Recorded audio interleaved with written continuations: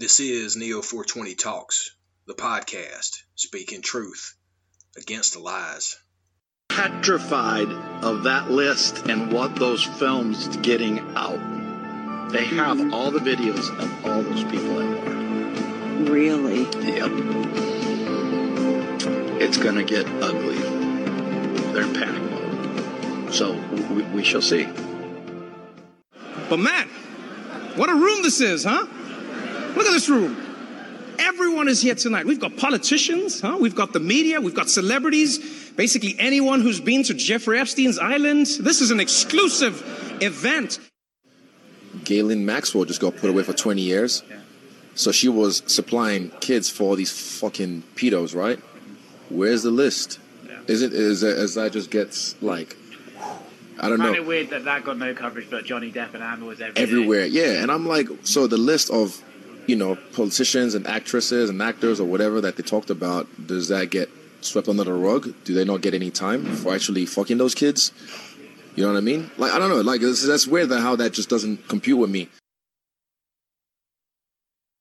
Just doesn't compute with me. Democrats are the party of pedophiles. The Democrats are the party of princess predators from Disney. The Democrats are the party of teachers, elementary school teachers trying to transition their elementary school age children and convince them they're a different gender. This is the party of their identity, and their identity is the most disgusting, evil, horrible things happening in our country. And that's why we have to say it. We have to be willing to say it, and no matter how many little blue check marks get their feelings hurt on Twitter.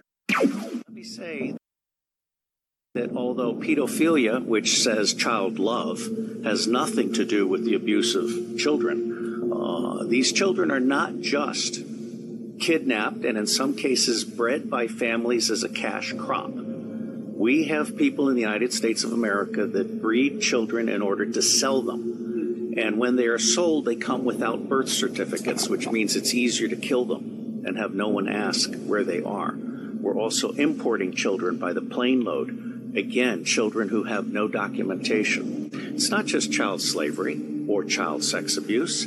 It's also child torture because you have adrenalized blood. You have the whole blood drinking ceremony of the satanic world. It's also the use of children for harvesting body organs. We'll have the Falun Gong testimony tomorrow.